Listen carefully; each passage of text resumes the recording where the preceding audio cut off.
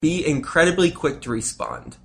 That's something that I'm very good at, and that's something that some of my clients who are incredibly effective at raising investor capital are good at. Before we get into today's episode, I want to mention today's best ever partner and give you a free gift. And that partner is Fund That Flip. And they're going to be giving you a free deal analysis spreadsheet. You know who Fund That Flip is, don't you? Because you're a loyal best ever listener.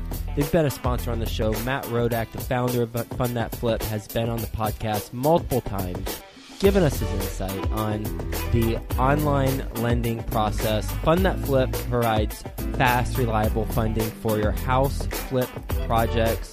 They're an online platform, makes the application process entirely easy, and they've got a whole bunch of experts on their team who can help you get funding in 24 hours and close within as few as 7 days. And all of you best ever listeners, you're getting a free spreadsheet to help you analyze your projects. Go to fundthatflip.com/best ever. That's fundthatflip.com/best ever. And you'll get a free deal analysis tool that'll help you provide a scope of work for your projects, create the scope of work, analyze the profitability of the project, or if it's not profitable, you need to know that too, and make a determination on the max purchase price. Super important. You can print out all the detailed reports, and that will help you get your deals funded faster. Go to fundthatflip.com/best ever. Get that free analysis tool, fundthatflip.com/best ever. Best ever listeners, welcome to the Best Real Estate Investing Advice Ever show. I'm Joe Fairless. This is the world's longest running daily real estate podcast. We don't get to any fluff. We only talk about the best advice that moves your real estate investing business forward. Today's Friday. Happy Friday. Almost Happy New Year too, my friends. Hope you're having a wonderful holiday, and let's go ahead and get right into it. Because it's a holiday season, I want to make the best use of our time. Well, I usually like to do that too, but we'll just stay consistent. Well, what I got going on right now, we just closed on a 200-unit apartment community in Garland, Texas. We actually have that all wrapped up. Management is in place. Looking forward to seeing and overseeing the business plan being implemented. Basically, we're putting in about $5,000 a unit, increasing rents about $75 to $100, and are projected on a 5-year hold. Going to refinance after 2 years, and then hold on to it for 3 more, and then look to sell in year 5. So that's a big project that just got completed. And what I also have personally is closed on my primary residence with Colleen, my fiance. Really happy about that. And next week we'll start broadcasting from my new home office. Looking forward to it. Going to have a vision board all over one of my walls. I'm going to try and get a life-size vision board. Going to be pretty cool. And going to do a Facebook Live follow-along Friday shortly and keep you posted on that. So today what I want to talk about is some ways that are not obvious when we want to raise money. So these are some ways that can help you out that perhaps you haven't thought of if you are raising private money or looking to bring in investors. So I was actually talking to one of my clients the other day, and we were talking through some successful things that I've done or other clients of mine have done to bring in investors to deals that make sense.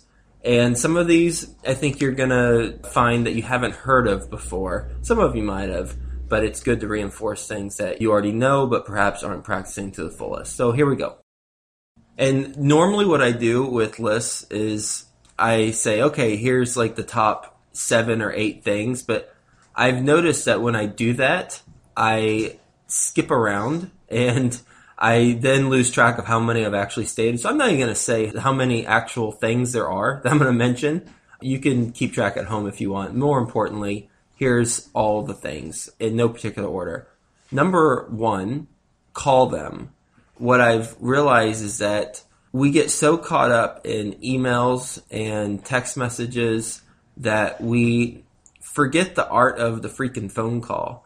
And I had one investor 3 deals ago who had invested in a couple deals.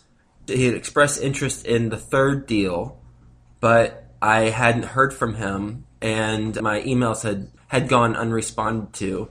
So I gave him a call. Well, it turns out he invested in that deal, and he ended up being an investor who invested big time in future deals. I mean, big time.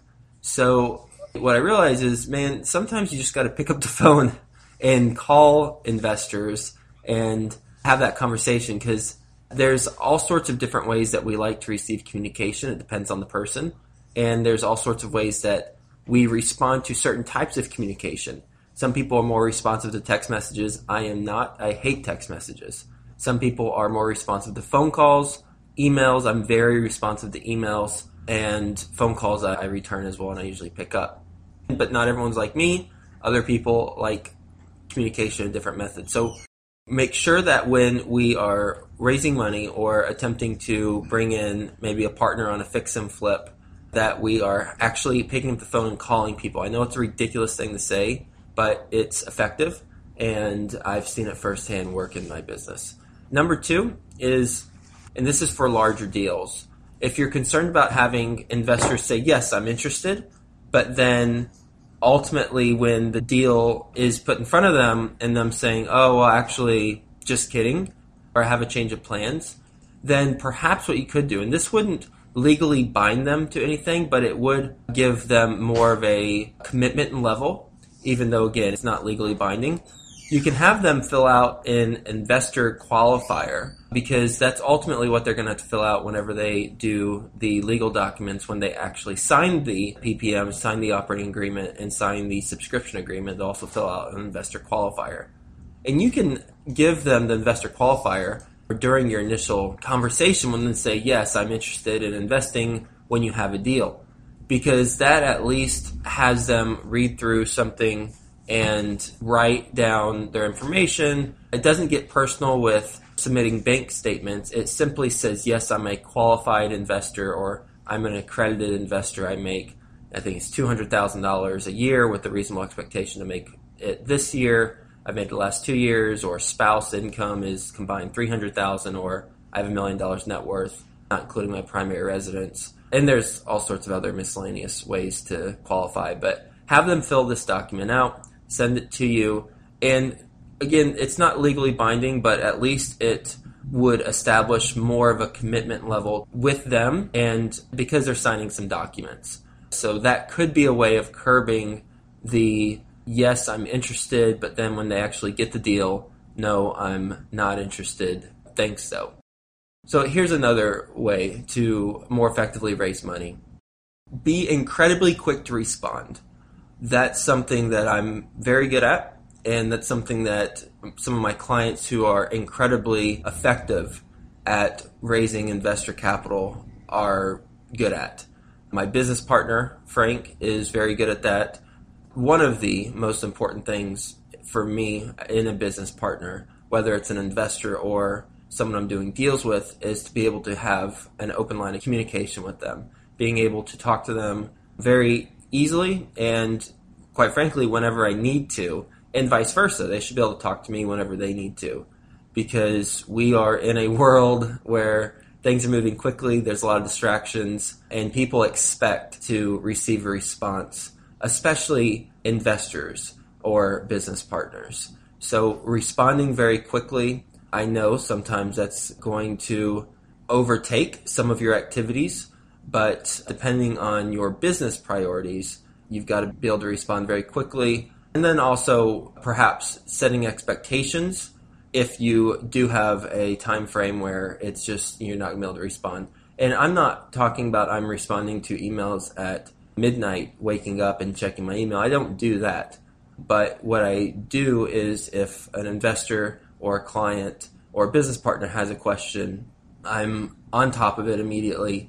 And that's something that I've seen firsthand with some, I won't name names, but I've seen firsthand with some business people in real estate and not in real estate who have companies and are entrepreneurs, but they don't respond quickly. Their business just dies. You have to be able to jump on things very quickly, nip it in the bud before it turns into a monster, and then address and then move on. The worst thing that can be done on a little bitty problem is to let it fester and then grow into a monster. Just knock it out right out of the gate, and then it will end up just not being anything compared to if you don't. Another thing, and this is something that I've realized now that I have a fiance, but before when I was single, obviously I didn't have the other perspective. If you build relationships as a couple with your investors, oh my gosh, makes such a difference, because it's another dimension of being a human being.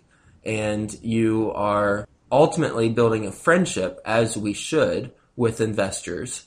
And if your significant other is getting to know their significant other and you become more friends, then that's going to help from a long-term standpoint. Especially helps with referrals. I've noticed that firsthand. So for all you single Best Ever listeners, well, sorry. But for all the Best Ever listeners who have significant other, are in a relationship, highly recommend building friendships and, when relevant, having dinner with significant others and really growing that relationship, because it definitely adds a level of trust and credibility, because they get to know you personally and get to know your family personally better. And that is one way that I've gotten a ton of referrals, as through the investors who we've had couple dinners with and couple evenings out or weekends away. And lastly is go out of your way to accommodate. One of my clients who was raising money for a deal, he went out of the way to set up a personal tour of a property that we were buying. It was actually the property we just closed on in Garland. And that investor was blown away by the personal tour that he had set up. So I don't know how many things I just gave you. Hopefully you were counting. I counted, here's number one, but then I just stopped doing that. But I know that one of these things was a surprise to you, because quite frankly, I just kind of uncovered these things whenever I was assessing what was working, what wasn't working from a money raising standpoint. That wouldn't be obvious. Some of these things hopefully were surprising to you. Hope you have a best ever weekend. And remember to go to besteverconference.com. I want to meet you in person. The Best Ever speakers want to meet you in person. Denver, Colorado, February 24th and 25th. Go to besteverconference.com. Remember to get your free deal analysis tool for your flips at fundthatflip.com/bestever. That's fundthatflip.com/bestever. It will detail your scope of work, help you analyze if the project's profitable, and make a determination on the max purchase price. fundthatflip.com/bestever. Best Ever listeners, it is here. Well, it's almost here. February 24th and 25th. The conference, the Best Ever Conference. Have you signed up yet? Oh, if you haven't, you better sign up right now. It's going to sell out. besteverconference.com. I'm going to be there. A bunch of the guests who you've heard interviewed on the show are going to be there. Just go to besteverconference.com and look at all the speakers that you're going to hear from that will help you move your business forward in 2017. I want to meet you in person. The best ever guests who are speaking at this event want to meet you in person. And people who haven't been interviewed on this podcast who are speaking at the conference, they want to meet you in person. Go to besteverconference.com.